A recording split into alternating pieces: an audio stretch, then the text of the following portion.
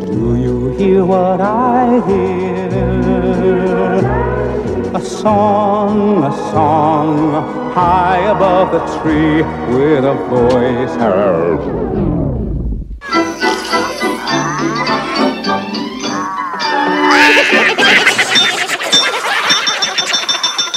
Hi-ho, hi-ho,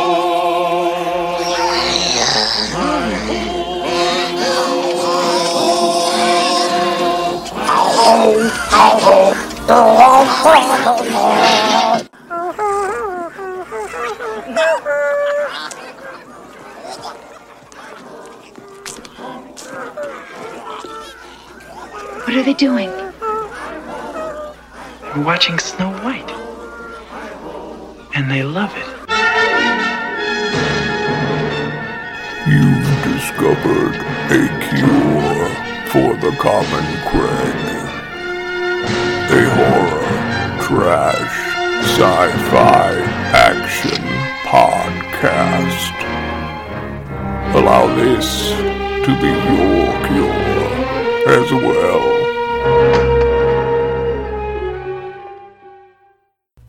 Merry Christmas, Merry Christmas. Welcome, listeners, to another Ho-Ho Horror for the Holidays episode. Horror for the Holidays 2, Nicole. 2. Because 1 was last year, so this is 2. Oh, this is the second one. 2. Okay. Yes. And that's it, everybody! Thanks for enjoying the holidays with us. Bye! I just tried to put the headphone jack up Nicole's nose, and she really didn't appreciate that. I didn't appreciate that. You didn't like it. You know. I don't know why you didn't care for that. You're always goofing around on me. Dude, doing a little goofing around on me. Yeah. Yeah. That's what you've got to put up with. Uh-huh. Even during the holidays. Yeah. Yes. Well, the holidays are kind of fun because we get to watch Christmas movies. Christmas movies at the holidays, Nicole. I can't believe it. I just can't believe it. In fact, Nicole, just recently, right now, we just finished watching Die Hard, which you wanted to watch, which is a Christmas action movie. Yeah. Yeah, we just watched that one. And Die Hard, it really did die hard this year because I was trying to remove the Die Hard Blu-ray from the Blu-ray collection case. And Nicole, here it is. Look at this. Here it is. It snapped. It snapped right in two. It snapped in two. So, you know, I love a good Blu-ray. I love a good Blu-ray collection. However, when they get them in there so these companies darn tootin' tight. Yeah, they might want to be a little bit more careful with their case designs. Yeah. Because, good grief, you're struggling to get it out of there. And then this is what happens, Nicole. It just snaps in half. Flimsy darn Blu-ray discs. Yes, Nicole. And really, I don't even think they're that flimsy. But, good grief, it would not come out of there. So, luckily, it was streaming. It was streaming on HBO Max, so we were able to watch it there, so we did watch that.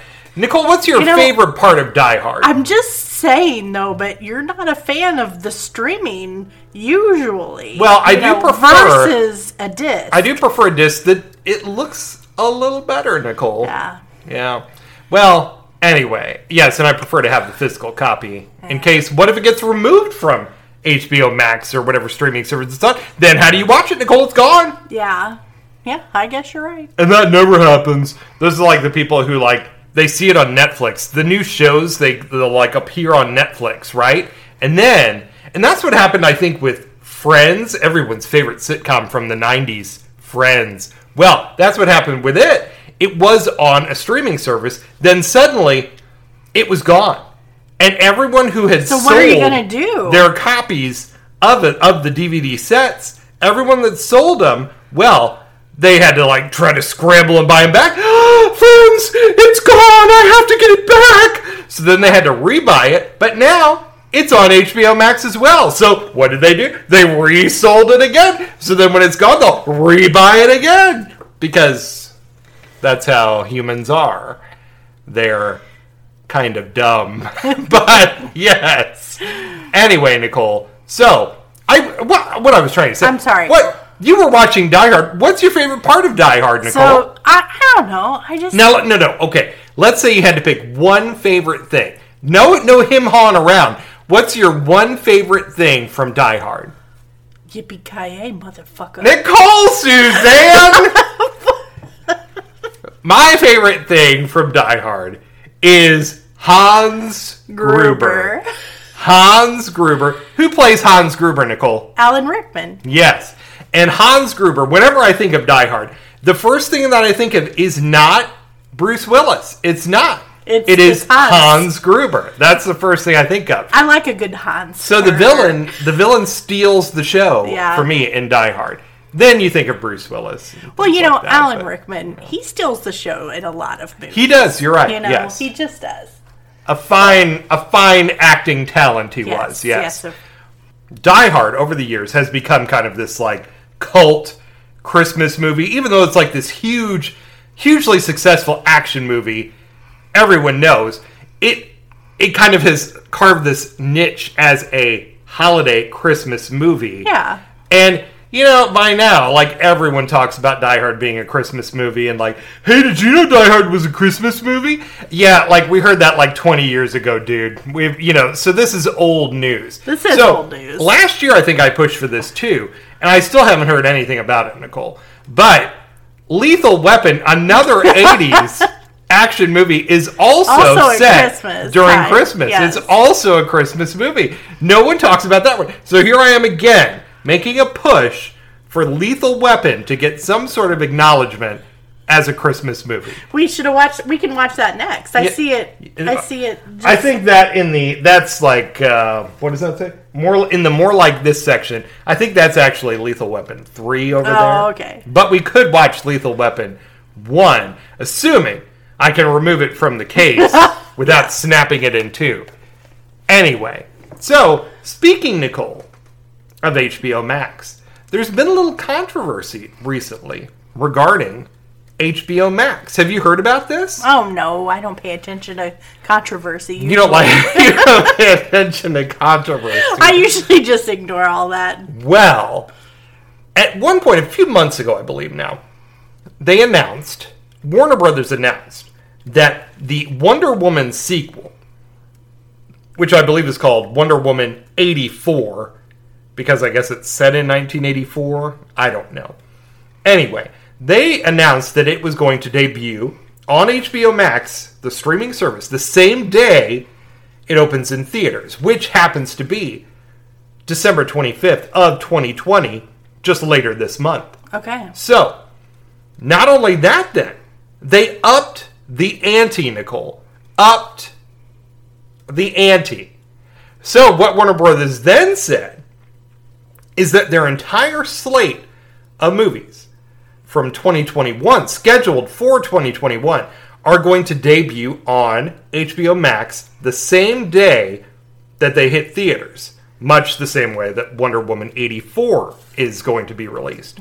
So, this sent major theater chains, however many of them are left, like AMC in particular, they were in a frenzy. Okay. Oh my God, you're going to kill us all, the business. Yeah. By having it on a streaming service and debuting in a theater at the same time. Well, the problem is, Nicole, right now, where we live, you can't go to theaters unless it is a drive-in, which there is a drive-in kind of relatively nearby. It's a little out of the way, but we've gone to it several times. This is a very nice little drive-in. And right now there are a lot of like pop-up drive-ins that people have just created on the fly that are kind of showing movies, usually older movies right now. There was another drive-in very nearby, but it closed because the landowner was super greedy and wanted more money and was like, this drive-in isn't doing enough business for me. I'm going to let their lease go, and then I'm going to sell this land for millions and millions of dollars. And it hasn't happened. So he must, he would have been much better off letting the drive-in continue to run because it probably would have done very well during this whole pandemic thing. Yeah. You know what I mean? Yeah. So that's the reason is the pandemic. How long is this going to go on? And the studio wants to make some money, so they end up, working this deal with the streaming service to try to get more subscribers that way. And yes, so we'll have movies like The Matrix 4. We're going to have movies like... Nicole doesn't like The Matrix. Then we're going to have a movie like Dune, the reimagining the new Dune. We'll have a movie like Godzilla versus Kong. Okay. Things like that are going to hit the theaters, but they'll be on HBO Max at the same time. Well, for me, Nicole, this is pretty good news. Because while I enjoy seeing movies in the theaters, yes, I love seeing a movie in the theater, I'm not going to go right now. I can't do it. I'm not comfortable doing it. I don't want to be in the theater, even wearing a mask, while someone else is sitting, a little ways over there with their mask off, drinking soda, eating popcorn, smushing candy all over their face, things like that. I don't want to be in there because who knows? I don't trust that person, Nicole. They're not to be trusted. I agree that the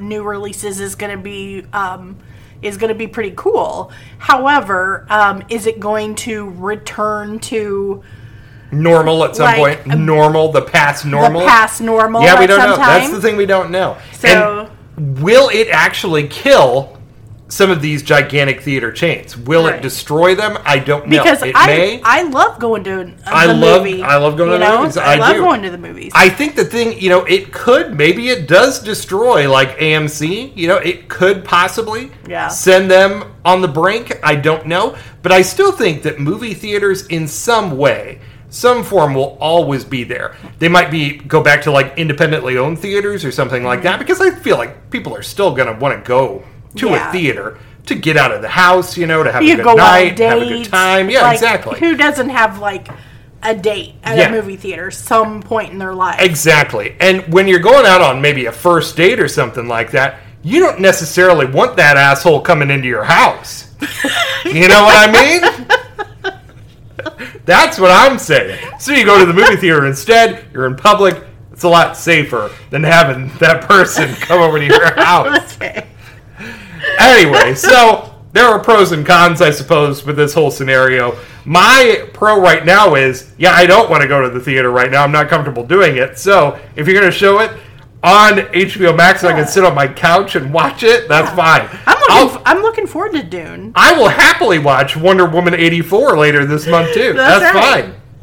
Anyway, Nicole. Don't you think we should talk about the Christmas movies now? You're getting all riled up. I'm getting all riled up. And we haven't even started talking about the Christmas movies. That's right. Nicole, what did we talk about last year on Horror for the Holidays? Do you remember? Black Christmas. We did talk about Black Christmas. You're right. So we talked about Black Christmas, the original. Who's now the remake is out. From, I believe, 1974. The remake was out last year, too, Nicole. There are 2 remakes. We talked about that in the episode last year. Because last December, the most recent remake came out, and now Nicole's sticking her tongue out, making mean faces at me. She's horrible. Horrible. I'm kidding, Nicole. So, we also talked about Silent Night, Deadly Night. Do you remember that? Yeah. And we talked about Silent Night, Deadly Night Part 2 as well, very briefly. I think we talked about something else, too, but I can't remember what the hell it was. What was it? Oh, it was the anthology one, which was called A Christmas Horror Story, I believe. Yes. So anyway, William Shatner was in that as a DJ. Do you remember that? Yes, I do. And Santa fought Krampus. Yeah. Yeah. Anyway, so that's what we had last year. This year, we have a new threesome of movies. They're not all new. No, they're not new. In fact, none of them are really new. Right. But anyway, we're going to talk about these 3. And we're going to talk about them in reverse order of their release dates, but in the order in which we viewed them. Okay. So, the movie that is technically going to be our focus of fear, which we don't always use on the episode. Sometimes we'll use it, sometimes we won't. But this time, I feel like this movie in particular deserves a focus of fear. Okay. That'll be the middle feature that we talk about. The main event will be in the middle, Nicole. All right. Okay, so we'll be right back after a quick break, Nicole, Okay. to talk about the first one that we watched. And that movie, Nicole, was, do you remember what it's called? I don't remember either. So, we'll talk about it as soon as we figure out what it was in just a moment. Got you a little present, Duke. Oh, what's that? The key to your handcuffs. You shouldn't have. Merry Christmas, Duke. Son of a gun. It is Christmas, Junkyard. You know, all of a sudden I don't feel bad anymore. Merry Christmas, you old hound dog. Merry Christmas, Joes. everybody. Merry Christmas! Merry Christmas! Bah humbug. All right, so Nicole has decided that the first movie we watched is called I Want to Touch My Babysitter's Boob. But I can't really remember the actual name of the movie. Well, the movie, Nicole, is called Better Watch Out. Okay, better watch out. And when I said that, you said, is this even a Christmas movie? And I said, better watch out, Nicole. That's part of a song. Do you know the song, Nicole? I do. You better watch out. You better not cry. Better not pout. I'm telling you why. Santa Claus is coming to town. That's it. See, you got it. Anyway, okay. So, yes, the movie's called Better Watch Out. This is from 2016. That's when it was made. It was released October 6th, 2017 in the U.S., in a non-festival situation. It had done the festival circuit before that. So many of these little movies do that. Little independent movie, making the festival circuits prior to an actual release, and that's fine. It has an approximate budget, Nicole, of $3 million. It's rated R, and it runs 1 hour and 29 minutes. Nicole, this is a comedy crime horror movie. It's a crime because someone in this movie is a criminal, I guess. Yeah. Yeah. Well, a murderer. A murderer. Nicole, this movie had an alternate title, apparently, that it used early on in some festivals. And the alternate title was Safe Neighborhood? Ew, I don't like that. Yeah, that's pretty lame. Okay, so it was finally released in 25 theaters, Nicole, making $20,369 domestically. That's not even as much as a car, Nicole. Some cars cost more than that. That's true. Yes. It did worldwide end up making $176,000. So it didn't make its budget a little back. better. It didn't make its budget back, but this is one of those little movies that I think, they just hope that it gains notoriety and then they make more money with video sales, streaming, things like that. Okay. And maybe since then, maybe they have. This is a movie that keeps popping up. I keep seeing it pop up on lists and things like that. Christmas movie lists, Christmas horror lists, keeps popping up. And my sister, her name is Amy, she highly recommended this one. She said, you should watch that one. I watched this one, and it was pretty good. You should watch that one. So I said, all right, yeah, we'll give it a shot. So we ended up watching this movie. It's directed by Chris Peckover and Nicole. This movie was streaming. It is currently streaming on Amazon Prime, maybe some other services as well. I think it was maybe on Shudder or something like that too. Anyway, better watch out. Nicole, what is this movie all about?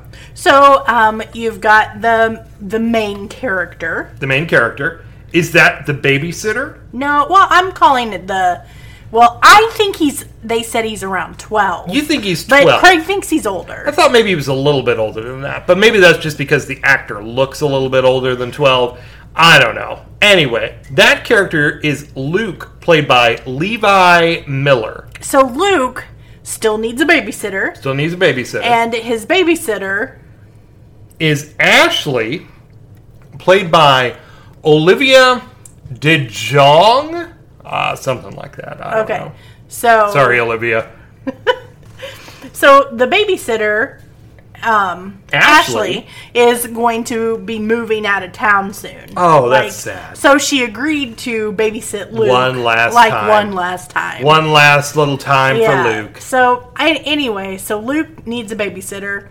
And I guess there's some sleep issues with Luke, and Mom's reviewing some sleep issues with Ashley, and I don't remember that. Like he's a sleepwalker? Is that what it was? Well, like he takes a sleeping pill, and he is a sleepwalker. So Mom always tricks out a pencil on the door to make sure he hasn't the pencil didn't fall and he's not walking around someplace. Yeah, so they can tell if he's been out of his room. Yeah. Yeah. Well, anyway, Luke has a good friend, his best friend. That's Garrett, played by Ed Oxenbould. So Garrett is, a 12-year-old pot smoker. Yeah, he's really into pot. He's really into pot, but I was like, I don't know a lot of 12-year-olds doing pot. I really, Do you know a lot of 12-year-olds? I must be really sheltered. Do you know all about their lives? Maybe you just don't know what they're doing. Maybe not. Well, anyway, Luke's parents, played by Patrick Warburton, I remember him from Seinfeld as the character Putty on Seinfeld, who was dating Elaine for a while. He's been in a lot of things over the years. Nicole has no recollection of Seinfeld or Patrick Warburton. Virginia Madsen is Luke's mother. She was in Candyman, which we discussed recently on an episode of the podcast from The Summer of Clive. The Summer of Clive, Candyman, starring Virginia Madsen. She's in other things as well. Yeah. Anyway, they basically have cameos here. They appear at the beginning of the movie, and then they just kind of disappear because they go out to dinner or something. They're gone. They're gone. You never see them again. Yeah. Until maybe the very end. I can't remember. Anyway. So Luke, I don't know, there's this whole thing where he, has a fantasy about the babysitter. Well, he's got a crush on the babysitter. Yeah, of course. So he talks to Garrett all the time about how he wants to, put the moves on the babysitter, grab the babysitter's boob. He wants the babysitter to fall in love with him, even though he's younger, and ditch her ex-boyfriend, her current boyfriend, Ricky, played by Alex Mickick. And her ex-boyfriend is Jeremy, played by Dacre Montgomery, who's Billy from Stranger Things Season 2 and 3. That's right. So anyway, her current boyfriend and her ex-boyfriend, they're kind of some tools. You think they're tools, huh? I do. They're not my taste. Not your taste, huh? Okay. Well, your taste, I don't know. If people would agree with your taste either. My taste is suspect as well. Yes, it could very well be. But yes, Luke and Garrett, they're concocting a scheme maybe to kind of get Ashley to, have this one last shot to be with Luke. Yeah. So anyway, things progress, and we're just, now they're into doing babysitter things, they're watching a movie and having pizza and stuff like that. So then all of a sudden some scary things start happening. Yeah, it's like someone's trying to break in. Yeah. And it's a little frightening because you don't really know what's happening. It's pretty creepy. Yeah. Nicole's a little creeped out. Oh my gosh. So yes, they're trying to hide. Luke and Ashley trying to hide. First they're hiding in the laundry room or something, and then they end up going in the attic. And someone is in the house with a gun, sneaking around. And I feel like, Nicole, we're going to have to spoil this movie to at least a certain degree. At least a little bit.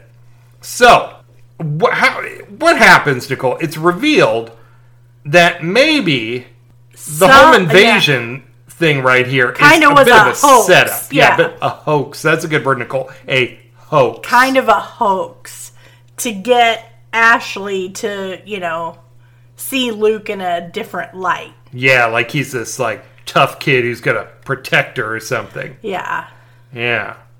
But, as it turns out, this was all a setup, and things get a little out of hand. Things do get out of hand, and I would say Luke goes a little nuts. He goes a little nuts. He reveals himself to be quite the nutball. Yeah. Yes. There's a lot of hijinks and like some of the things are just flat out amusing. Yes. Yeah. Some of the things are also kind of disturbing. Oh. Yeah. Well, so, I think they're kind of amusing. You thought they were kind of amusing. Anyway, this is a relatively recent movie. It's available on streaming services. I don't know, I hate to spoil too much more than that, but I will say, this Luke character, I think your tolerance for the movie, whether or not you're going to like the movie, hinges on how you view Luke. I think that the actor, Levi Miller, does a pretty good job here. Yeah. Because, Nicole, let me take you back to professional wrestling. Oh my goodness. From the 1980s. So professional wrestling in the 1980s, there was a character, the Honky Tonk Man. And the Honky Tonk Man, he has what is, I feel like this is still a term that is sometimes used today. Honky Tonk Man heat.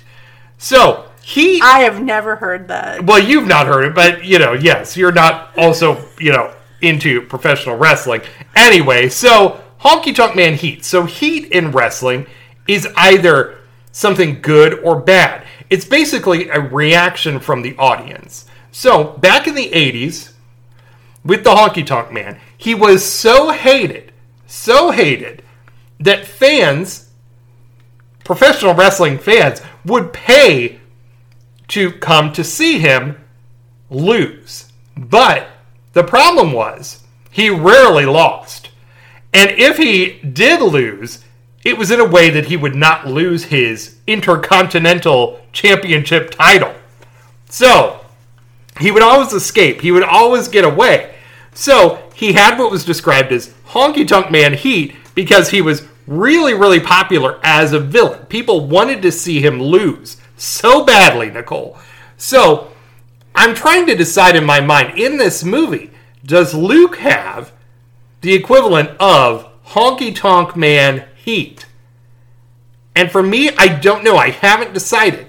Because at least Luke is getting some sort of reaction from me.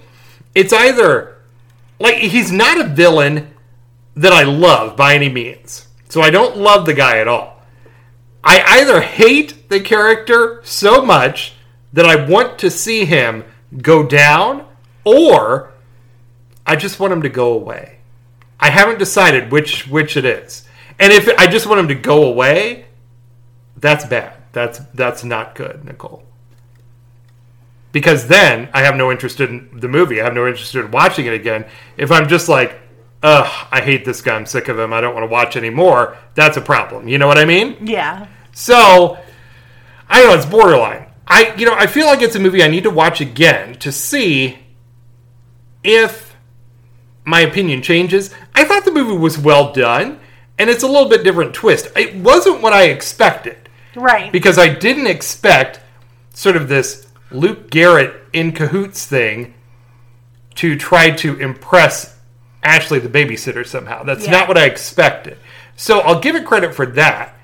But did I like what transpired during the movie?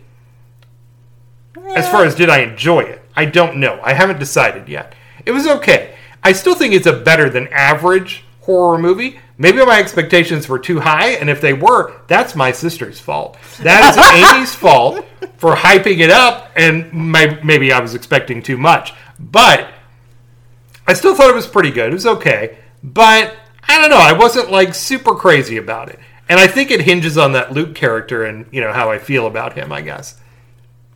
Well, I'm thinking about it in terms of, grades. Yes. I'd give it a low B. A low B? Yeah. You'd probably be a little bit more forgiving than me. For me, it'd be well, okay, yeah, I don't know, C plus maybe, a little above average, That's how I view it right now. And, Well, I can't say that I didn't enjoy watching it, because I did enjoy watching it. I did enjoy a lot of things about it, but overall, did I want to gush about how good the movie is? No, I don't. Yeah, I can't do that. I can't. No, I can't do that. No. And maybe on a repeated viewing, maybe my opinion would change. Yeah. But I do like some of the planning like the planning and the thought that goes into certain things. I do like that. I do like that the character Luke like has these planned out thoughts. He's a very smug little bastard. But he is a smug little guy. So, yes.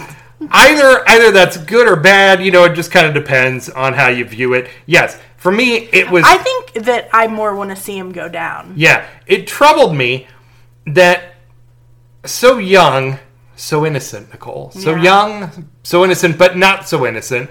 Because, yes, he's devised and concocted this whole scheme, and, like, he's getting away with it, is the thing.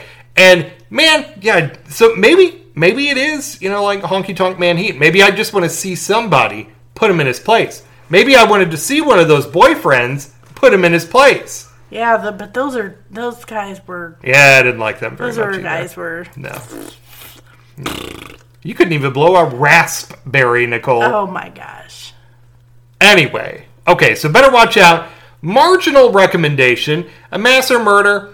I guess I would barely amass it, because I'll give it another shot. I'll rewatch it to see what I think sometime in the future. I'm not going to watch it today. I'm talking like in a couple of years, maybe I'll rewatch it and give it another shot. I'm only going to watch it if there's nothing else on. Okay. So see, that makes it sound like even less for you, Nicole. But you're always more forgiving, though. So anyway, yes, Nicole is... I don't know what you're doing. Are you amassing the movie? Are you murdering it? I'll watch it again. All right. It's a very borderline amass for Nicole as well. So, better watch out. I'm going to put it in the back. I'm putting it in storage. It's going to go in storage for a little bit. Okay. That's fine. That's fine. All right. Better watch out. It is something a little bit more modern, a little bit more unique as far as the angle that the story goes in. So, if you want something more current, if you hate old movies, then better watch out. Focus of Fear. Okay, Nicole, now it's time for our Focus of Fear. The main event. Of this episode, Horror for the Holidays 2, Nicole. Okay. And this is what, Nicole? What movie are we going to be talking about? I'm pointing to it so you don't forget the title. Gremlins. That's right. Gremlins is a classic Christmas movie, Nicole. Classic. An absolute classic. Yes. It was released, though, in the summer of 1984. June 8th, 1984, Nicole. Christmas in June. It's rated PG, and it runs 1 hour and 46 minutes, Nicole. This is a comedy, fantasy, horror film. Ho, ho, horror. Ho, ho, horror. Nicole, this movie had an $11 million budget. And here's the deal, Nicole. In 1984, this movie was released on the exact same day as another comedy horror movie from 1984. That same day it was released, another absolute classic, Nicole. And that movie is Ghostbusters. So can you imagine? At the theater, man. Ghostbusters and Gremlins, two 80s just icons of cinema, Nicole. That's right. It was a great summer. Released on the exact same day. I don't know about you, but after I saw it, I wanted a mogwai like ASAP. So apparently, Nicole, in Cantonese, mogwai means devil, demon, or gremlin. So that's what you want, Nicole. I did. I wanted one so bad. So, back to the box office, Nicole. So Ghostbusters and Gremlins going head-to-head, opening on the exact same day. Gremlins ended up spending 6 straight weeks at number 2. Because Ghostbusters spent 7 straight weeks. 7 weeks in the summer of 1984 at number 1, Nicole. So, the first weekend, the debut weekend for both of these movies, Gremlins at number 2 made $12.5 million. Ghostbusters made $13.5 million at number 1. Number 3, Nicole, was Indiana Jones and the Temple of Doom. Number 4 was Star Trek 3, The Search for Spock. And number 5 is a movie called Beat Street, which I've never seen. I don't remember that. See, you have not seen that either. So, yes. So, yeah, pretty tough competition there. Ghostbusters, Gremlins, Indiana Jones, and Star Trek searching for Spock, who was just killed in the prior movie, The Wrath of Khan. Now he's returning. You're searching for Spock. Oh, my God. Well, yeah, that's a tough period right there. Yeah. And Temple of Doom and Search for Spock, those had been out for a few weeks at this point. They were not debuting that week. Right. So, it was head-to-head Ghostbusters and Gremlins. Well, the interesting thing that I feel, Nicole, was in week 2 of both of these movies, their release. Week 2, Ghostbusters, its total increased to $15 million in its second weekend. So it made more money its second weekend than its debut weekend. It probably just needed the word of mouth. Some word of mouth. Yeah. This Ghostbusters movie is hot. Yeah. It's on fire. That's you right. got to go see it. Well, the same thing happened with Gremlins. It, too, people are like, man, these little Christmas devils, you got to go see them in the heat of the summer. So, in its second week, it made $14 million. So, man, both of these movies were on a roll. They were doing very well. Gremlins ends up making, I don't know, the sources vary, but approximately $153 million overall at the box office. So it did very, very well. Yeah. Did very well for itself. Anyway, the director is Joe Dante, Joe Dante comes out of the Roger Corman School of Filmmaking. He was sort of a graduate of working on Roger Corman movies over the years, and then got the opportunity to start making his own movies, like Piranha for Roger Corman in 1978. Then he did The Howling in 1981. Twilight Zone, the movie, he did a segment in that in 1983. The Burbs, starring Tom Hanks, in 1989. Gremlins 2, oh my God, there's a sequel to Gremlins in 1990. And Matinee in 1993, among many other things. The writer for Gremlins, Nicole, you've probably heard of, is Chris Columbus. Not Christopher Columbus, Nicole. Totally different person. You're so funny. Yes, Chris Columbus, the writer on Goonies and other things as well. Also the director of Adventures in Babysitting, where the kids wanted to touch their babysitter's boob in 1987. No, you're mixing up the babysitters. Home Alone in 1990, starring little Kevin, Macaulay Culkin, the good son. Home Alone 2 in 1992, also starring little Kevin, Macaulay Culkin, the good son. And then Mrs. Doubtfire in 1993. Everyone loves Mrs. Doubtfire, Nicole. Everyone. Everybody. Harry Potter 1? What's Harry Potter 1 called, Nicole? Harry Potter and the Sorcerer's Stone. Duh, Craig. That was in 2001. He also directed Harry Potter 2, The Chamber of Secrets. Harry Potter 2. In 2002. They should have added a number to each one, I think, to keep things straight. Because the titles, who can remember all that? Who can remember that The Prisoner of Azkaban is number 3? Almost every person in the world. After that, I start to get lost. Is the Goblet of Fire 4? What's 4? Oh, my God. See, you don't remember either. Anyway, okay, so Chris Columbus, Joe Dante. This is a pretty good creative team. The executive producer was Steven Spielberg. All right, Nicole.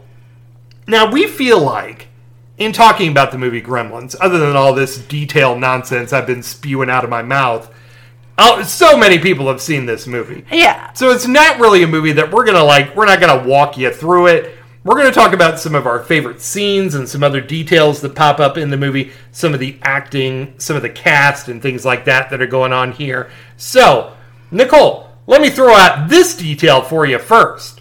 So, did you know, Nicole, that Gremlins and Indiana Jones and the Temple of Doom, right here, and probably Ghostbusters also, honestly, right here in this summer of 1984, because of some of these movies, they were rated PG, but had some content that was pushing things a little bit. Oh. And maybe a little nastier than usual for the kids. Like in Indiana Jones and the Temple of Doom, when Molaram puts his hand in someone's chest and rips out their heart. Yeah, remember that? I do remember old Molaram. You better do. You better believe you do. So, also in Gremlins, we'll get to some of these scenes. But, yeah, Ghostbusters, you got some questionable things in there. There's a scene where Ray's laying in bed, and a ghost starts unzipping his pants, and, yeah. So there's some stuff going on in these movies, and the MPAA at the time, they were like, well, I don't know. Parent groups are getting upset. We're going to have to do something about this. So because of these movies, a new rating was added. And that rating, Nicole, was what? PG-13. Prior to this, PG-13, that did not exist. Do you know, Nicole, what the first movie released rated PG-13 was? No, I don't. Let me tell you what it was. It was Red Dawn. Really? Yeah. What? Anyway, so there you go. There's a little history about PG-13 and how it came to be because of this nasty little movie, Gremlins. All right, Nicole. So we've got Zach Galligan as Billy Peltz. We have Phoebe Cates as Kate. And they're kind of the main two cast members here. They have kind of this budding relationship. Yes, they work at a bank together. So those are the primary characters. Sure. But we have Hoyt Axton, who plays Randall Peltzer, Billy's father. Well, at the beginning of the movie, of course, Rand is on the hunt in Chinatown looking for a gift for his son for Christmas. Right. And he's run across this boy, John Louis, and he's credited as Chinese boy. Really? Yeah, that's his, he has no name. It is Chinese boy, which is something that I feel like today probably would be frowned upon somewhat. His grandfather is known as Grandfather. Uh-huh. And he owns the shop where Rand buys this little demon Mogwai. And the grandfather doesn't want to sell the Mogwai. The grandfather is played by Key Luke.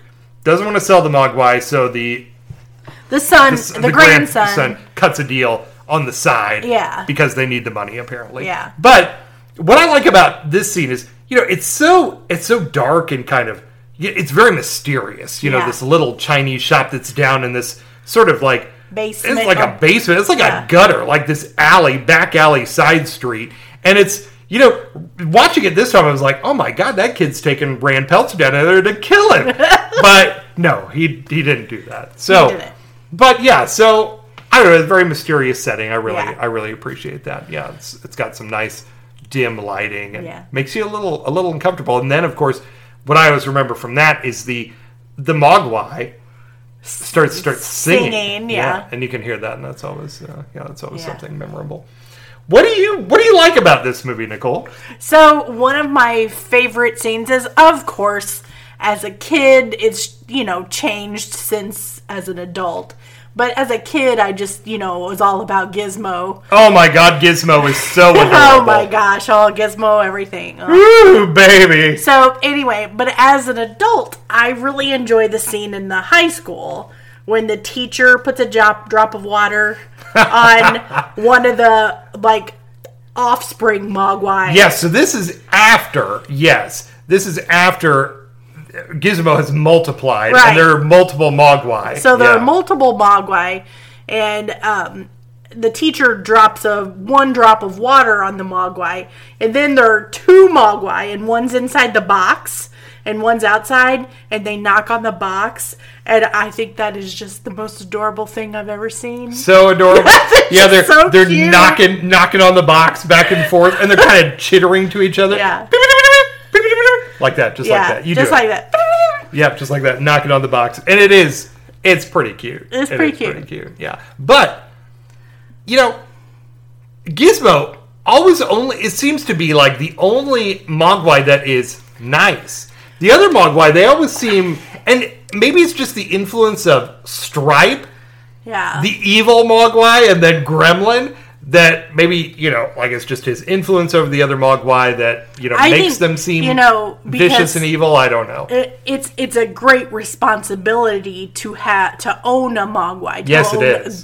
To own Gizmo. Yeah. And I feel kind of like every time he multiplies, those are like the demons coming out of him. So maybe that's what it's supposed to be. Maybe they're not supposed to be good, cute, sweet little gizmos. Yeah. Like Gizmo's a good one. Gizmo's but then a the good ones Mogwai. that pop off of Gizmo, those are the demon devils. That's what you're saying. One of the other things I always think is so funny is that Stripe always calls Gizmo Caca. Gizmo Caca. Yes, he does. He does say that a lot. Gizmo Caca.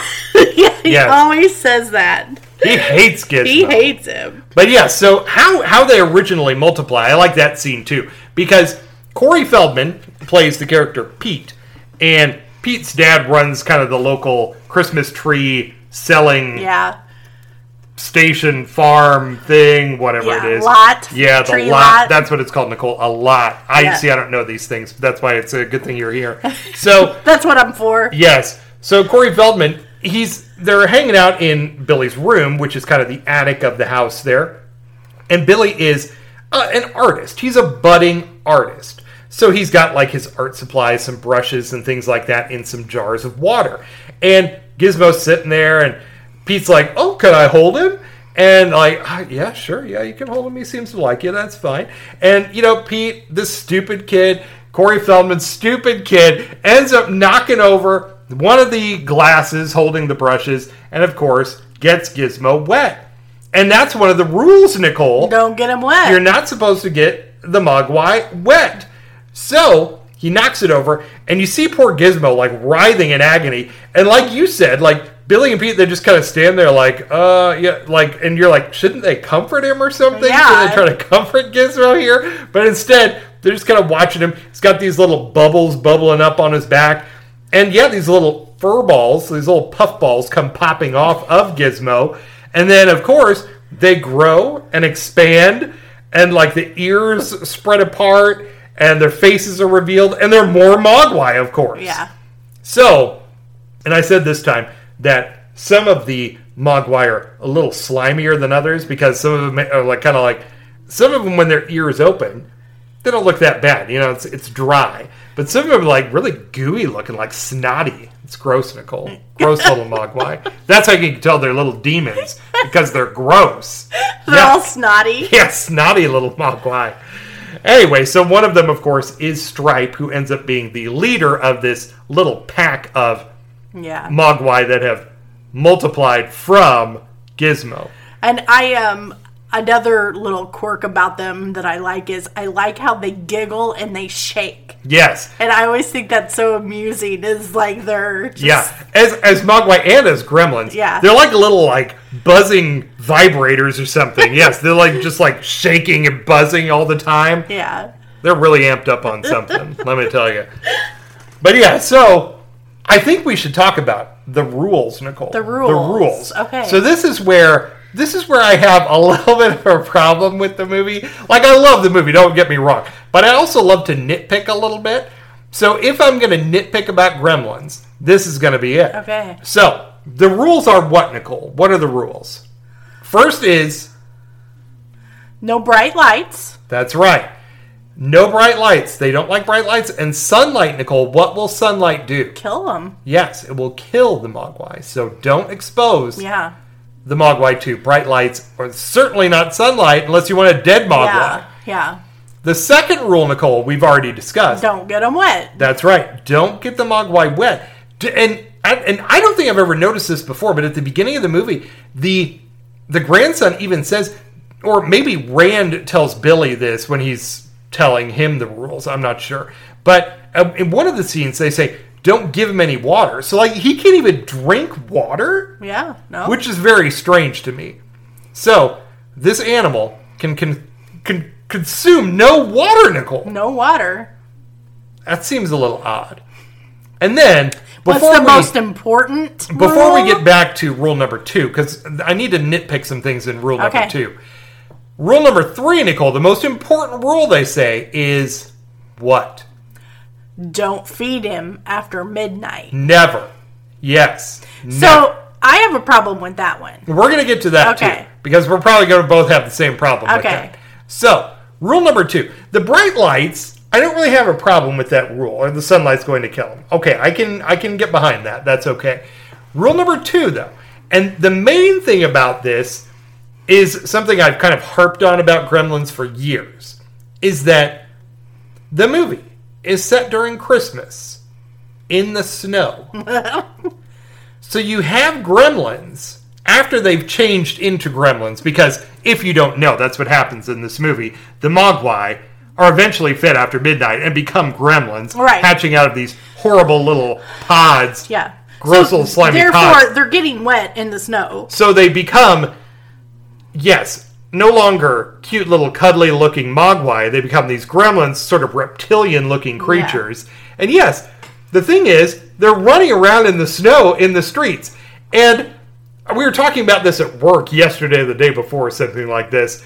And I said, you know, like, do they become cold-blooded after they become Gremlins or something? Like, I don't know. You know, maybe the snow wouldn't melt on them then. I don't know. I guess you could make that argument biologically, perhaps. I don't know. I think it's movie magic. I think it's movie magic because, yes, I forgot how to say magic. Because, yeah, the one scene after Stripe has jumped into the YMCA swimming pool in one scene as a gremlin, and then multiplies as like hundreds of reptilian gremlins. After that scene, they're shown like running down the street, scrambling down the street of Kingston Falls here in this movie. And they're running through snow. They're out in the snow. They're playing in the snow. If any, because we've already established the biology teacher, who was Mr. Hansen, played by Glenn Turman, we've already established that just a drop of water will cause a Mogwai or gremlin to multiply. So, if one little speck of snow, one snowflake is what they're called, ladies and gentlemen.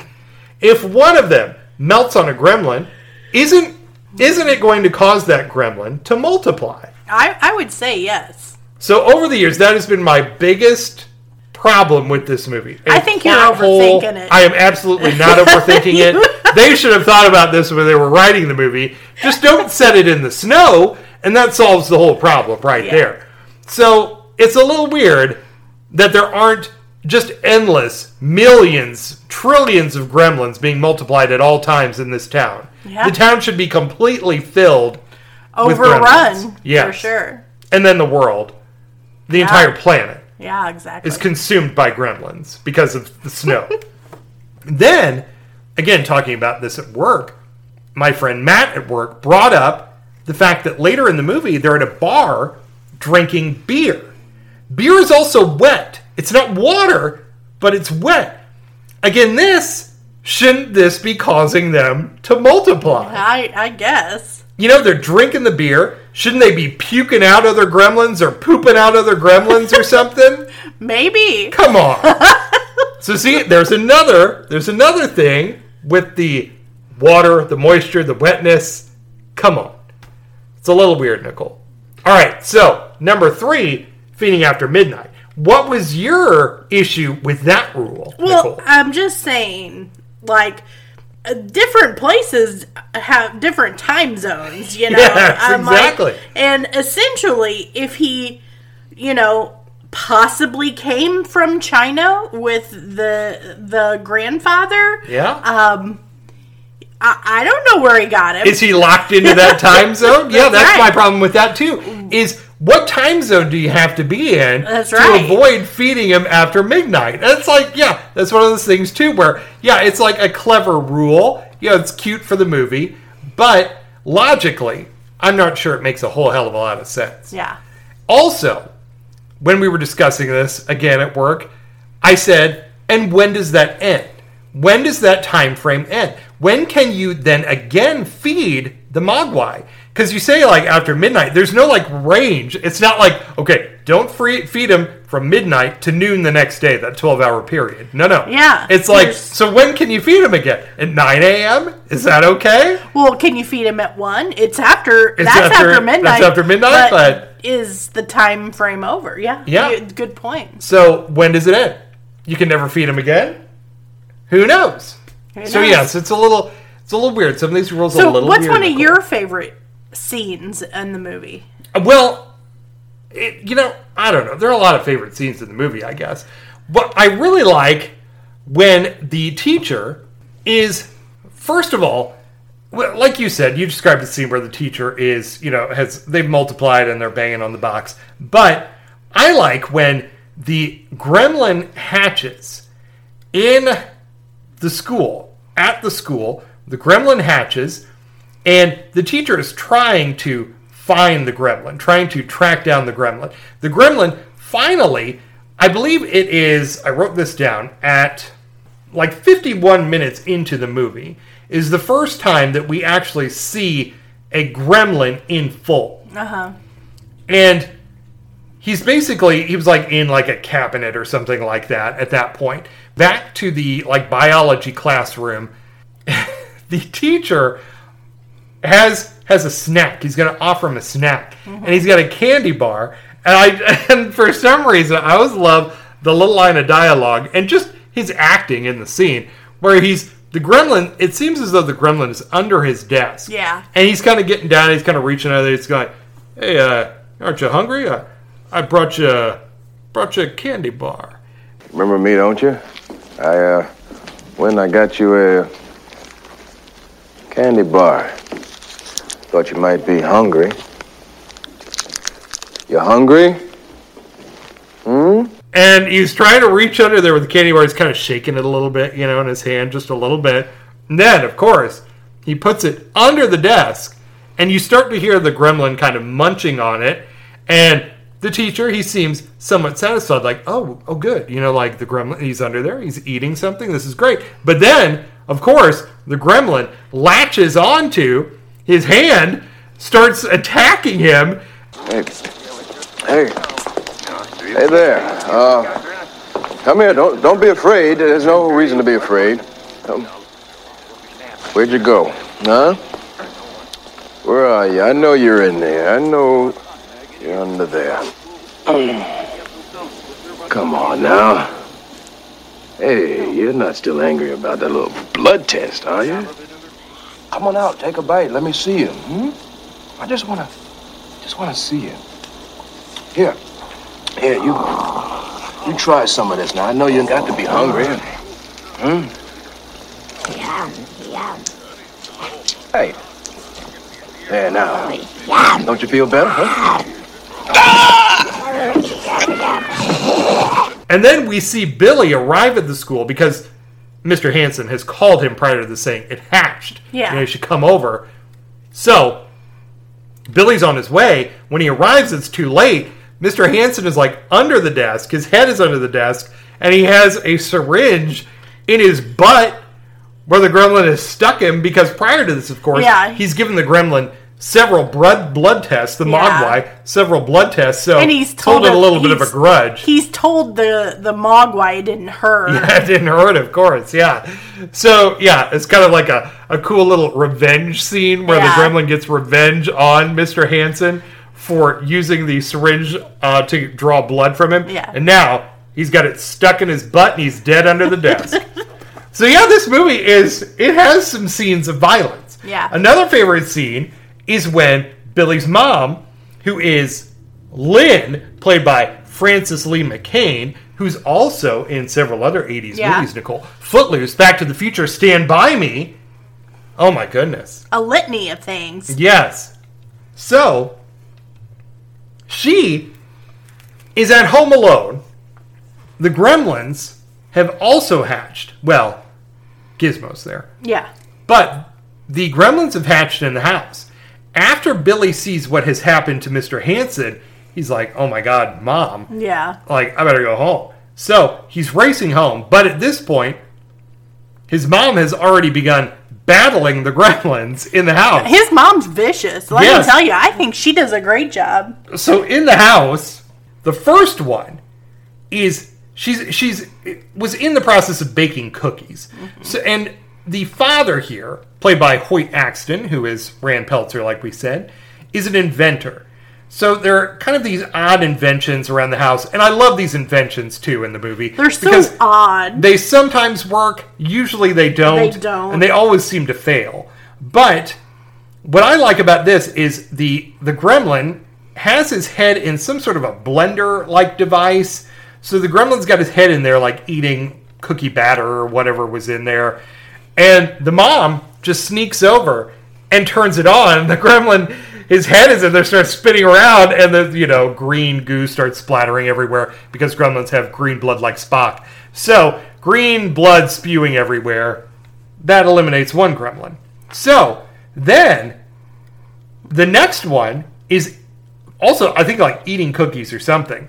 And she just goes after it with a knife, a butcher knife, and stabs the gremlin to death. And the thing about this is, and apparently I just read this, that they were going to show a scene of the gremlin trying to pull the knife out of itself, but they said, it's a little too extreme. Maybe that's a little bit too much. Too much. So, but still, and this is also the first time I remember noticing this, watching Gremlins this time. The next gremlin, she goes after, throws in the microwave. Yeah. And you can see, though, behind her, in some of the shots, the gremlin that she had stabbed to death, still in the background, writhing in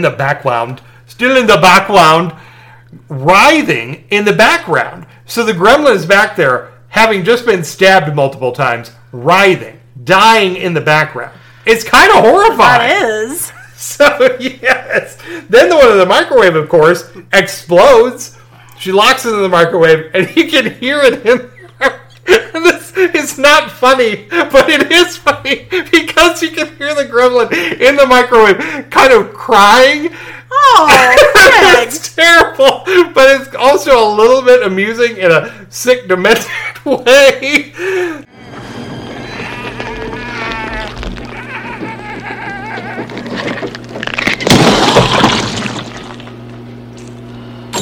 So, anyway, Nicole, yes.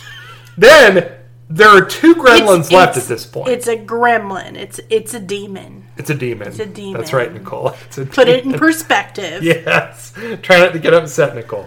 So, then there are two gremlins left, okay? One of them is Stripe. So you know Stripe's going to get away. Yeah. We've already revealed that at this point. But there's one in the Christmas tree.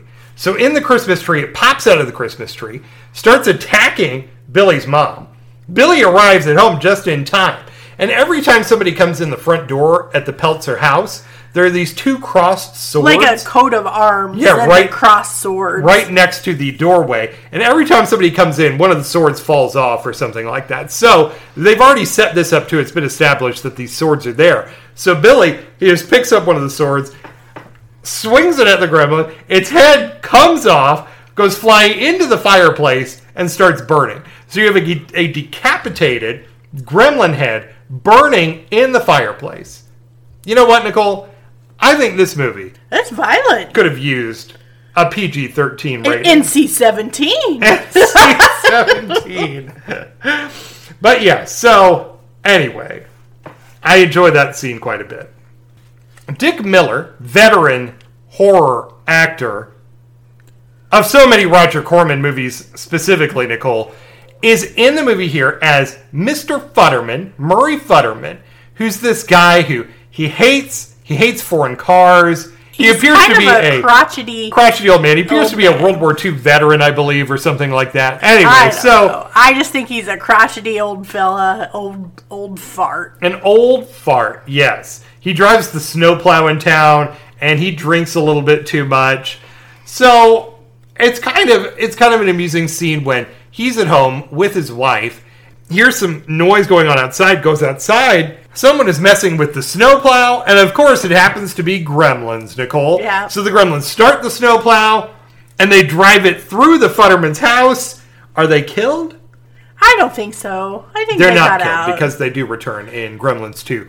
But yes, they could have been killed here by the snowplow. Oh my god. Oh man. But yeah, there are a lot of also little nods to other science fiction horror movies and things like that in the movie before the Gremlins are revealed to be in the pods. The Mogwai are in the pods transforming into Gremlins. Before that happens, on the television the night before, after Billy accidentally feeds them after midnight because the Gremlins, the Mogwai at that point, have chewed through the cord on the clock. Yeah. And time has stopped, essentially, in Billy's room. So Billy thinks it's safe to feed them. Well, the original Invasion of the Body Snatchers is on television. And yes, there are also pods in that movie. Yep. So, pods in that. And then the Mogwai appear in pods, transforming into Gremlins later on. So that's kind of a nice little nod. We have, at one point, Rand Peltzer is away. He is at a convention. And at this convention, a number of things happen. You have Rand Peltzer on the telephone. We see Steven Spielberg ride by on some little car thing. Yeah. Yeah, and his leg is broken. Yeah. He has a cast. He's got a cast on. Does some kind of little circle around kind of the little phone booth area. We see Jerry Goldsmith, who does the score for Gremlins, is also in there at the convention. In the background, and if anybody doesn't know that song from the Gremlins. Yes, Nicole loves the song because it's ba ba ba, apparently, is how she sings it. He doesn't like how I sing the song because I vocalize it as a ba. As a ba. Yes. Anyway, back to this convention, Nicole. Okay. So in the background is the time machine from the movie The Time Machine. And it disappears. And yes, it's running. You see it running while Rand is on the phone. And then it's drawing a crowd. It disappears, and then you have kind of people there looking for it, like, oh my gosh, what happened to the time machine? So, yes, the classic prop from the time machine is there. That's cool to see. And then you also have Robbie the Robot, who's on the phone next to Rand. Hovering over Rand. Talking on the phone. And Robbie the Robot is actually saying lines from the movie in which he appeared, Forbidden Planet. Yeah. The question is totally without meaning. Pardon me, sir. Stuff? Thick and heavy? Would 60 gallons be sufficient? I rarely use it myself, sir. It promotes rust. And yeah, I get a kick out of that every time too. It's fun to see some of these little details that pop up in Gremlins, sort of paying homage, Nicole, to classic science fiction. Yes, Poppy, that's right. There's our gremlin. There's our little gremlin, Poppy, doing a little screaming. Kingston Falls, the set, Kingston Falls, where the town is set, is actually the same town from Back to the Future, Nicole. Really? So if you think it looks familiar... It is. Well, it is familiar. Actually, Gremlins was first and then Back to the Future, so it was used later in Back to the Future. You have the scenes, of course, where, like we said, Stripe jumps into the YMCA swimming pool, begins to multiply. I always thought as a kid that was kind of a spooky little scene with the lighting and everything. Pool lights up and flashes. Gets all green and red flashy. Yeah, kind of spooky stuff. And then, of course, Nicole, you can't forget the scene where the Gremlins have all assembled in the movie theater. They're all in the movie theater. What movie are they watching, Nicole? Oh, that's right. They're watching Snow White. And then Gizmo sings it. Yeah. But so do the Gremlins. Yeah. Like, all the Gremlins in the theater All the Gremlins are in love with watching Snow White. And it's really funny. And they're all, singing along to Snow White. Yeah. And, it's, that's like an unforgettable scene, I think, from Gremlins. Absolutely. And they're, of course, after all the candy, popcorn, soda that they can get their hands on in there, too. So they're probably all eating after midnight again. Oh, yeah. Now, what happens when a gremlin eats after midnight? I have no idea. That's never established. If a gremlin eats after midnight, does nothing happen? Maybe do they turn back into Mogwai? Wouldn't that be something? You think that's funny? Anyway, so you then, as kind of the finale, you have Stripe he sees there's a Montgomery Ward store across the street from the theater. Right, yeah. And in the theater, it seems to be completely out of candy and food. He can't get any more Yum Yum.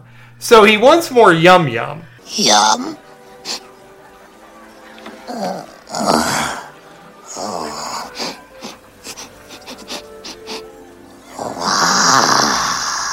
Yum, yum. So he goes to break in and there's get some a sign candy. across the street that says candy. So Stripe can read. Yeah. He can read candy. He can read. In the sign across the street. So he leaves the theater. Billy and Kate and Gizmo have devised this scheme where they're going to blow up the theater with all the gremlins in it and eliminate them all. And it works, except for the fact that Stripe is not escaped, in there, of course. right. So then you have this final showdown in Montgomery Ward and with if Stripe. you don't get Stripe, that's where all those gremlins came from. Yeah, that's why Stripe can just make more. He'll just make more. And there happens to be a fountain in Montgomery Ward. Kate's trying to turn on as much lighting and things as she can, so she's just flipping switches. Happens to turn on the fountain. Mm-hmm. Stripe ends up finding it at one point, and oh my God, Nicole, for the one person who hasn't seen Gremlins, we won't spoil what happens. So, you also have Polly Holliday playing Ruby Deagle, Mrs. Deagle in this movie. Polly Holliday, of course, was Flo, Kiss My Grits Flo, Kiss My in Grits. the early 80s sitcom Alice. You have Judge Reinhold playing Gerald. Judge Reinhold kind of underutilized in this movie. Very, he's only in 2 scenes. Yeah, he pops up in a few scenes. He's not really in it very much, no. And then you do have a cameo that I thought was interesting. You have at the bar where Kate is working, Billy is sitting at the bar next to a guy, and he's commenting on Billy's drawing. And that is actually Chuck Jones playing the character Mr. Jones. And Chuck Jones, Nicole, did a lot of the Warner Brothers animation artwork. So, Bugs Bunny was created before Chuck Jones started drawing Bugs Bunny, but Chuck Jones is really the one who kind of established those characters and created a lot more, like Yosemite Sam and people like that as well. So, the Looney Tunes characters, Chuck Jones was the person who created a lot of those characters for Warner Brothers back in the day, so that's kind of cool. He just makes a little cameo here in the movie, too. I like a lot of these little cameos that happen in Gremlins. That's very nice. And also, Nicole, we have to talk about the people who provided the voices for absolutely. For not only Gizmo, but the Gremlins, the other Mogwai. So, Gizmo, of course, I think a lot of people know this, was voiced by then comedian, and now he's still a comedian, I guess, but he's done other things, Howie Mandel. Right. So, now I think people mostly know Howie Mandel from that game show that he was the host of for a while there that was big for a year or something. I don't know. I can't remember what it was called. But anyway, so Howie Mandel, though, did other voice acting and things like that. He had that animated show, Bobby's World. Do you remember that? Anyway, Nicole has no memory of that. But there was an animated show, Bobby's World, where Howie Mandel provided the voices, too. Anyway, he did a lot of voice work. Then you also have Peter Cullen, who has done the voices of Optimus Prime in the Transformers, Eeyore from Winnie the Pooh, Venger from the Dungeons & Dragons animated series from the 80s, the main villain. Did a lot of voices on G.I. Joe as well. You have Michael Winslow, who was in the Police Academy series, is what he's most known for. He did a lot of goofy voices and sound effects and things like that in Police Academy, and that's kind of where he got some of his notoriety. But then he was also in Spaceballs as well, kind of doing the same thing. And then you also have some other voice actors that pop up in it. Fred Newman, Mark Dodson, Bob Bergen, Michael Sheehan, and Bob Holt. And Poppy doing voices as well. Yes, Poppy. So, yeah, and they're all doing voices for various Mogwai sounds or Gremlin sounds, things like that. Well, we have to talk about one person in particular who does the voice of Stripe, along with some of the other Mogwai and Gremlin voices. And this person is Frank Welker, Nicole. So Frank Welker, if you look him up on IMDb, Nicole, has 859 credits to his name for a variety of television shows, movies, video games, things like that, for which he's provided voices over the years.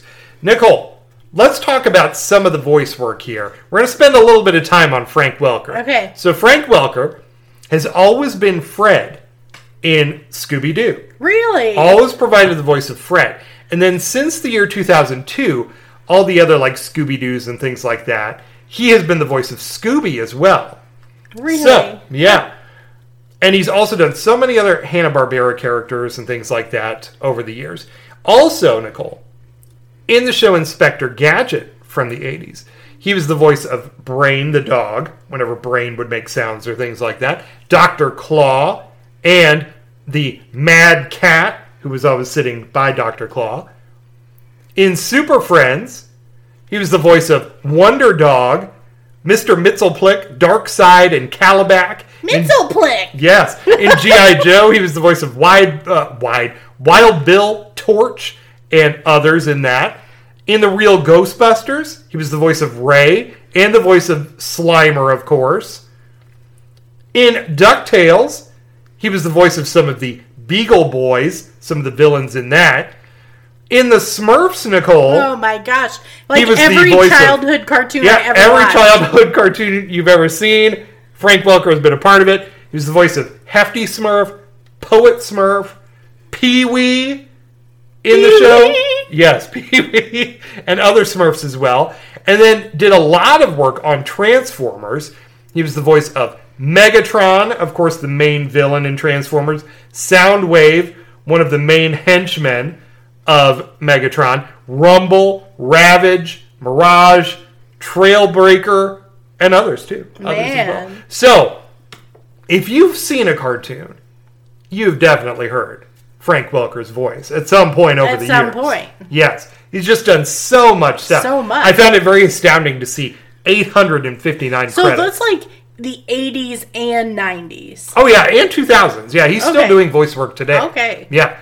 He's still doing, like, a recent, there was the recent, Scooby-Doo movie or something like that. He did the voice in that as well. Okay. So, yeah. So he's still going.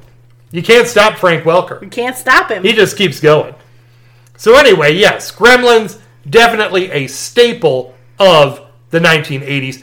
I think it still holds up today. I think it was very enjoyable to watch. Oh, I love it. Like, if I watched it all the time, I'd, roll my eyes and get tired of it. But, yes, I love watching Gremlins. It's a fun movie, Nicole. Fun little creepy movie every time. It is fun. I really like it. Do you think it's a little creepy, too? Yeah, yeah, it's absolutely. got some creepy elements. I do think that some of the movies for kids in the 80s were a little bit more creepy. I do too. And that's probably because, like you said, it didn't have that PG-13 rating. They were kind of pushing the edges there, pushing the border a little bit as far as what they could get away with sometimes with the kids, And definitely, I feel like Gremlins is a movie that kids should see. I think, if you see it as a kid, it's got to be so much better. So it's one of those movies, I think it's a good kind of almost introduction movie into kids getting used to watching horror.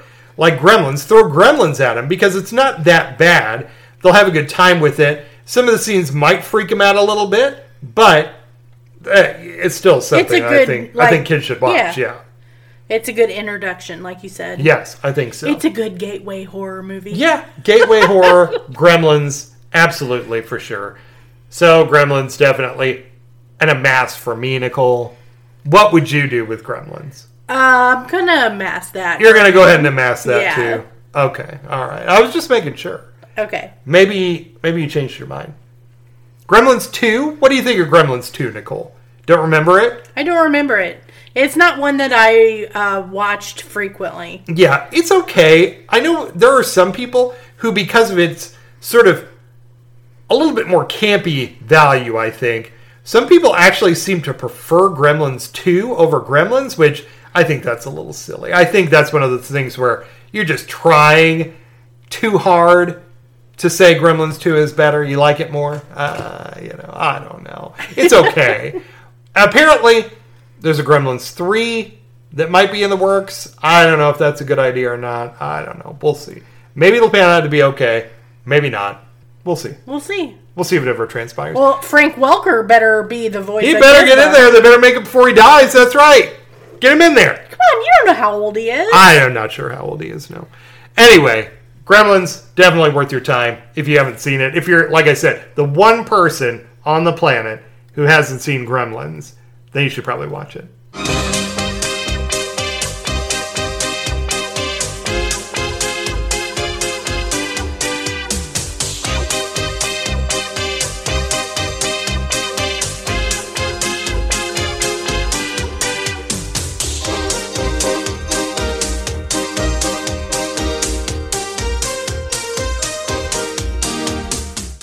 And now, Nicole, the final entry in Horror for the Holidays 2.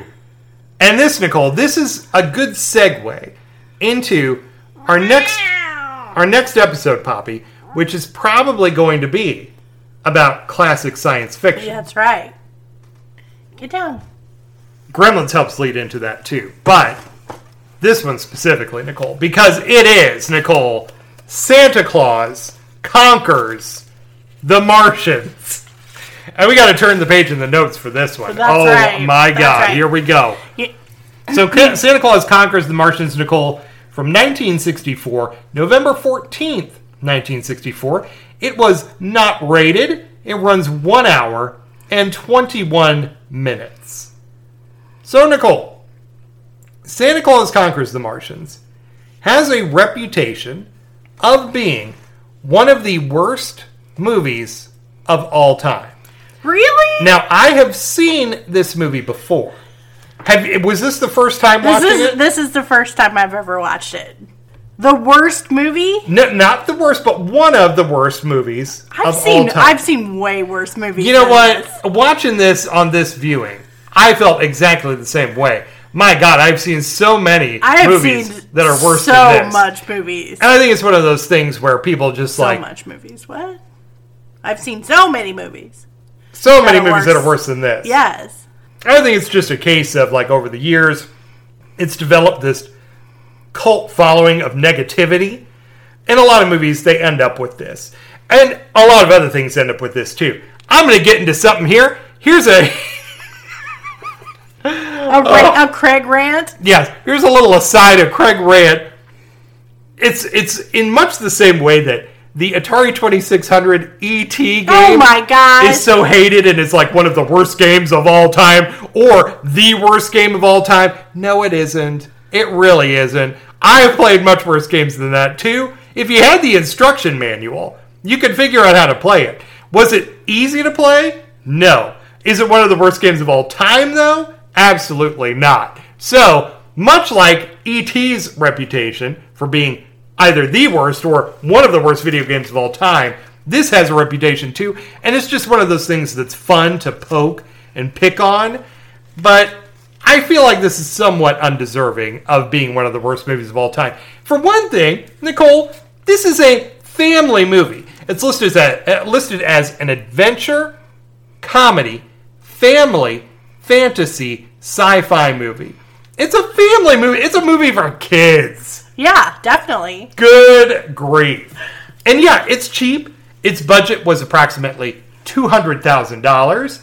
So, a pretty cheap movie, even by 1964 standards. So, I get it. You know, it's a little goofy. Yeah. But man, I think it's quite a bit of fun, actually. Yeah, I actually had a really good time. My God. Like, I didn't take, you can't take it seriously. Absolutely not. That's not. The movie is called Santa Claus Conquers the Martians. How are you going to take that seriously? You just can't take it seriously. Yeah, so if you go into it thinking, man, this is going to be really bad, or, maybe I can have some fun with this, you're probably going to have a pretty good time. That's what I think. So Santa Claus Conquers the Martians, Nicole, yes, at one point, near the end of the movie, I feel like you were really into it. You were smiling. You were happy. You were, at one point, on the edge of your seat smiling. You loved it. You loved it. And I had a really good time watching it, too, because I hadn't seen it for a while. And yes, like we said, it's ridiculous, but it's fun, Nicole. It's fun. It was fun. You can watch it on Amazon Prime, so it is available on Amazon Prime currently. That's where we watched it. John Call plays the part of Santa Claus in this movie. And, see, they couldn't get the real Santa, Nicole. He was too busy. What? Maybe he was demanding too much money. So they couldn't get the real Santa. Okay. So they got one of Santa's helpers, John Call, to step in to the role of Santa Claus, just for the movie, Nicole. Yeah. I get it. Because Santa, he was too busy. God, you don't want to have any fun at all. Anyway, so then you have the Martians. You have these Martian characters. Kimar, Voldar, he's the jerk Martian who wants to, kill Santa and the kids that they've kidnapped. And then, of course, you have Nicole's favorite character, Droppo. He is absolutely my favorite character. The goofy Martian. Droppo. He's my favorite. Nicole's favorite character, without a doubt. So the movie, Santa Claus Conquers the Martians, basically what we have here is the Martian kids. They're watching Earth programs on television. Earth TV. Earth programs on television. And they're kind of morose, just kind of somber kids. Despondent. Yeah. They just don't seem to be enjoying themselves. Yeah. But they see Santa Claus on television. They see Santa. And Santa has the reputation on Earth of delivering presents to all the kids at Christmas. And making the kids so happy. Yeah. But these Martian children, they have no Santa Claus. They have no Santa. They have nothing to be happy about. The leader of the Martians, Kimar, comes up with this scheme where they have to kidnap Santa Claus. They have to bring Santa Claus to Mars. Right. To make their children happy. Right? That's right. So they travel to Earth. And they come across two Earth kids. Billy and Betty. Billy and Betty Foster, that's right. And they ask where Santa Claus is. Because on their way to Earth, they're looking through view screens or something. Yeah. And they see one Santa Claus. They're like, I see Santa Claus. Because initially they were like, how are we going to find Santa Claus with all these people on Earth? How is it going to happen? So they're looking, I see Santa Claus.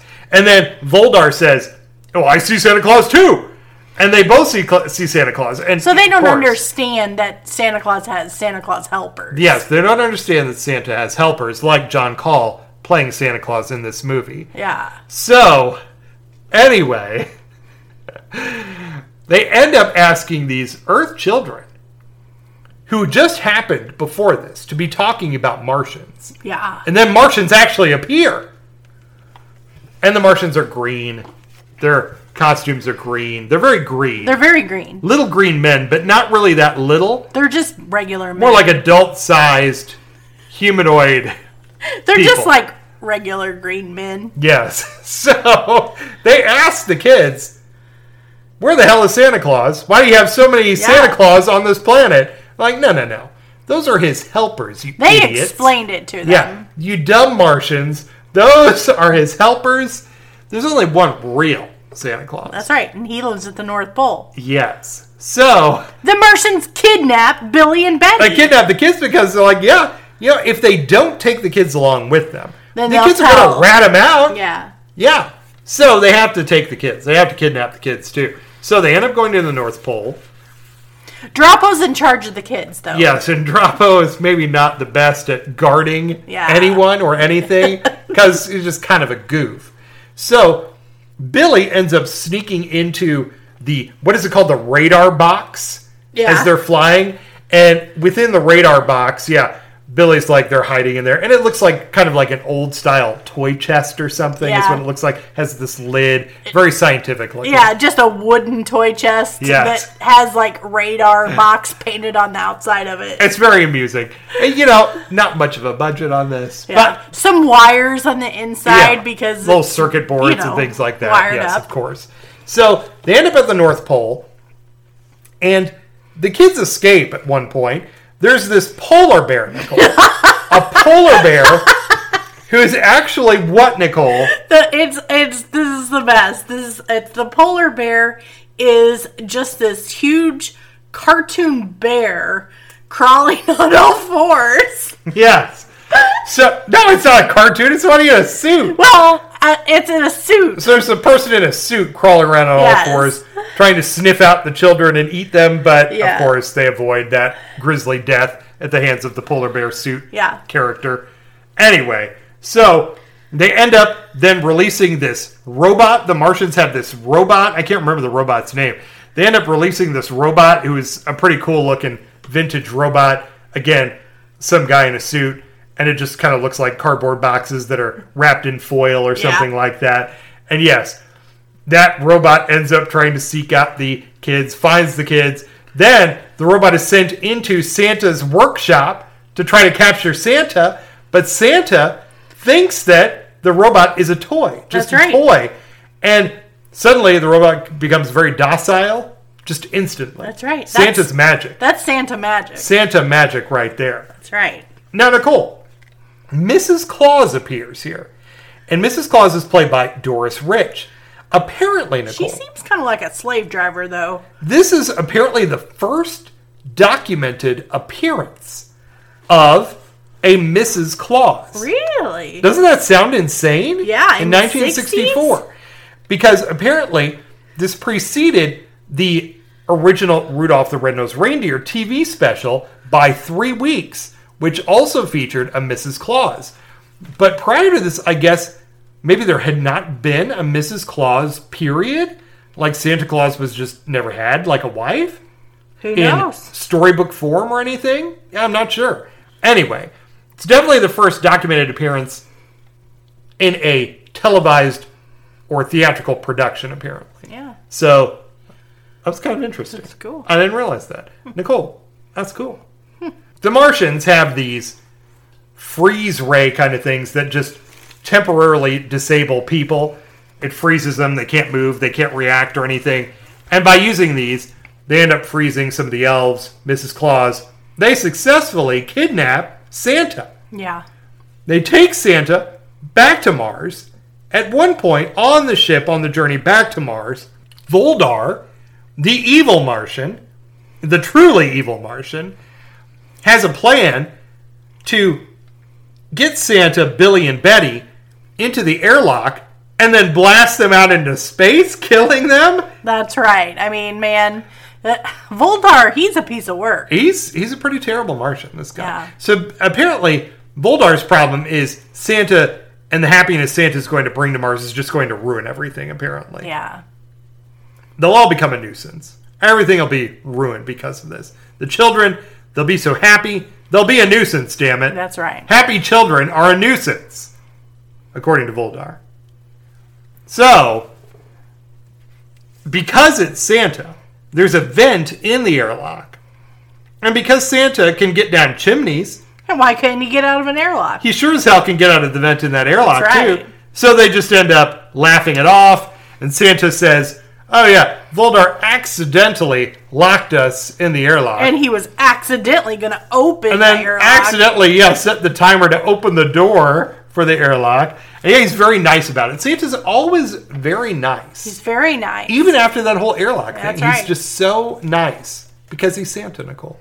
There is a few times in this movie where I think Santa starts laughing and it turns kind of manic. Yeah, a little bit crazy. A little crazy. He gets a little crazy. But it's always very sweet. But then you're like, okay, why is Santa still laughing like that? And it's making me feel weird and awkward. A little uncomfortable, exactly. The one scene that I liked in particular is when he meets the Martian children for the first time with Billy and Betty are there as well. Yeah. And they meet the Martian children for the first time. Santa, because the Martian kids are still, real downers. They're still really sad. Well, Santa uses his powers of madness to drive these Martian children to complete insanity. Yeah. Because he starts laughing.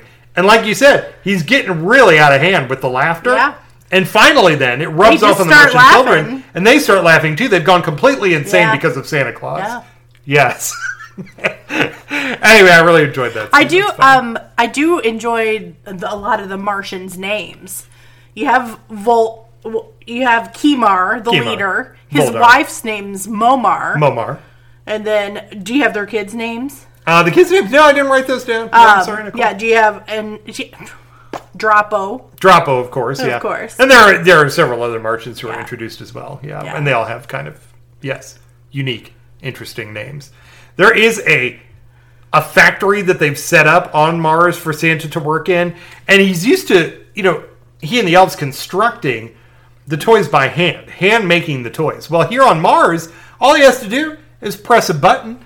Press a button the little and the thing toy gets spits made. out the toy. Yeah. Yeah, this toy comes spitting out of this little doorway, falls out on a conveyor belt. Somebody gets it ready for the kid to give it to the kid. That's it. That's all you got to do. So Santa complains about his finger being sore, from touching the button so often. The Martians, Nicole, have some unique devices that they got a kick out of. They have a tickle ray that is used at the beginning of the movie. That's right, the tickle ray. They have sleep spray. Sleep spray, they do, yes, absolutely. And probably the best thing that reoccurs during the movie is how they eat, what they eat, because they eat pills. They're eating pills, but the pills are flavored like other things. Here's chicken, or here's like our hamburger. Here's mashed potatoes, yes. I believe, the mother offers hamburger pills, mashed potato pills, some sort of vegetable, I can't remember, and then some sort of, I think probably like chocolate ice cream or something like that. Yeah. Anyway, so these are the things that they have on Mars that we didn't have on Earth at the time. Yeah, we don't have that on Earth now. So Drapo, he puts on Santa's extra suit. He does, yes. But he's not chubby enough. He's not fat enough. He's not chubby enough. Says. So he puts a bunch of pills in his mouth, but he's like, this is taking too long. It's taking too long, so finally he resorts to a pillow. He just ends up putting a pillow in there. Yeah. So Drapo is dressed like Santa. Yes. But he's still a green Martian. Yes, still a green Martian. Still has his green hat on with his antenna. Uh-huh. He put on the Santa hat like on just like one of the hose off to the side of his head. But somehow the other Martians mistook him for the real Santa and end up kidnapping Drapo, thinking that it is Santa Claus. Yeah, that's right. Because at this point they want to ruin the scheme, so Santa can't make any more kids. So it's Voldar people that have kidnapped Santa. Yes, because Drapo. They want to ruin. Yeah. They want to ruin Christmas on Mars as well. Right. Yes, that's the idea. So, Santa Claus conquers the Martians, Nicole. You have these other goofy things like they talk about the... Oh, I enjoyed one time they referenced the month September. Yeah. Because they can't just have, the same months we have. Yeah. So instead they have Septober, which I thought was funny. There's also a lot of so much like stock military footage in the movie. Like anytime they need like military like planes or things like that, there'll be like this stock footage for rockets and things like that are used in the movie as well. I got a kick out of that. But overall, Santa Claus Conquers the Martians, I think it's a pretty good time. Yeah, I don't know why it has a bad reputation. I mean, it's not what I would consider to be a good movie necessarily, like as far as the production or anything. But it's funny in its badness. Yeah, it's very enjoyable. And I would think it would be a cult classic just because of its badness. I mean, it pretty much is. Yeah, that's what it is. But, yeah, I don't think it's really as bad as its reputation, though. I think it's a lot of fun, Nicole. Yeah, I would definitely watch it again. I would absolutely amass Santa Claus Conquers the Martians. I would amass this. Yes. And in fact, I recommend everyone in the world should watch Santa Claus Conquers the Martians. And I am serious. I am too. I think it's a good time. It's fun. My God. Watch Santa Claus conquering the Martians. But you have to go into it thinking this is going to be fun because of its badness. Yes, exactly. If you're looking to have a little bit of fun, maybe you could watch it and you could like drink a little bit. Maybe you want to do some other things. Under the influence, perhaps this movie could be an exceptional time. I don't know. We were not under the influence when we watched this movie, by the way. No. But even without, we still had a good time. Even without anything, we had a great time. Santa Claus Conquers the Martians. I definitely recommend it. It's a Christmas film that should be revisited every year. Watch Santa Claus Conquers the Martians. A Christmas classic. And like, I'm being silly, but and no one's gonna believe. They're gonna think I'm being sarcastic, but I really think it's a lot of fun. The movie's a lot of fun. I enjoyed it. Christmas Eve. Bah! Oh, I hate holidays, but Christmas I despise most of all. Hey, Nicole, are you ready for a little Horror for the Holidays 2 closing? Yeah. All right, let's close this thing out, Nicole. Okay. I don't know. I don't have a whole lot to talk about in the closing, Nicole. I don't know what Are we going to do. go watch some more Christmas movies now? I don't know. I guess. I might make you watch Scooby-Doo and hear that guy's voice. Frank Welker is Fred. Yeah. Yes. Anyway, yes, maybe we'll watch Scooby-Doo instead. Okay. Well, I guess, for a lot of people this year, Christmas is going to be a little more non-traditional than usual. So the holiday celebrations for a lot of people probably going to be maybe not what they used to be. A little low-key. Yeah, just due to everything that's going on in the world right now. In the United States right now, things are not great as far as the pandemic situation. So we just recommend everyone just be safe. Just be safe. That's right. Damn it. That's right. Watch Santa Claus Conquers the Martians. Watch Santa Claus Conquers the Martians. Watch the movie. Stay in and watch the movie. And it'll be a wonderful Christmas celebration that your entire family can enjoy separately. But you can watch it together somehow. Oh. Yes. Who's that? That's Ookla. So, where, Nicole, can our listeners find us out there on social media or the internet? Facebook. Facebook, that is on the page. Cure for the Common Craig. Instagram. Instagram, you can find us at Cure for the Common Craig. Twitter, yes, you can find us at Common Craig. And then, yes, Nicole, we do have a website where you can find all the episodes. That is cureforthecommoncraig.com. Nicole, we're going to be together for the holidays. Uh-huh. Unless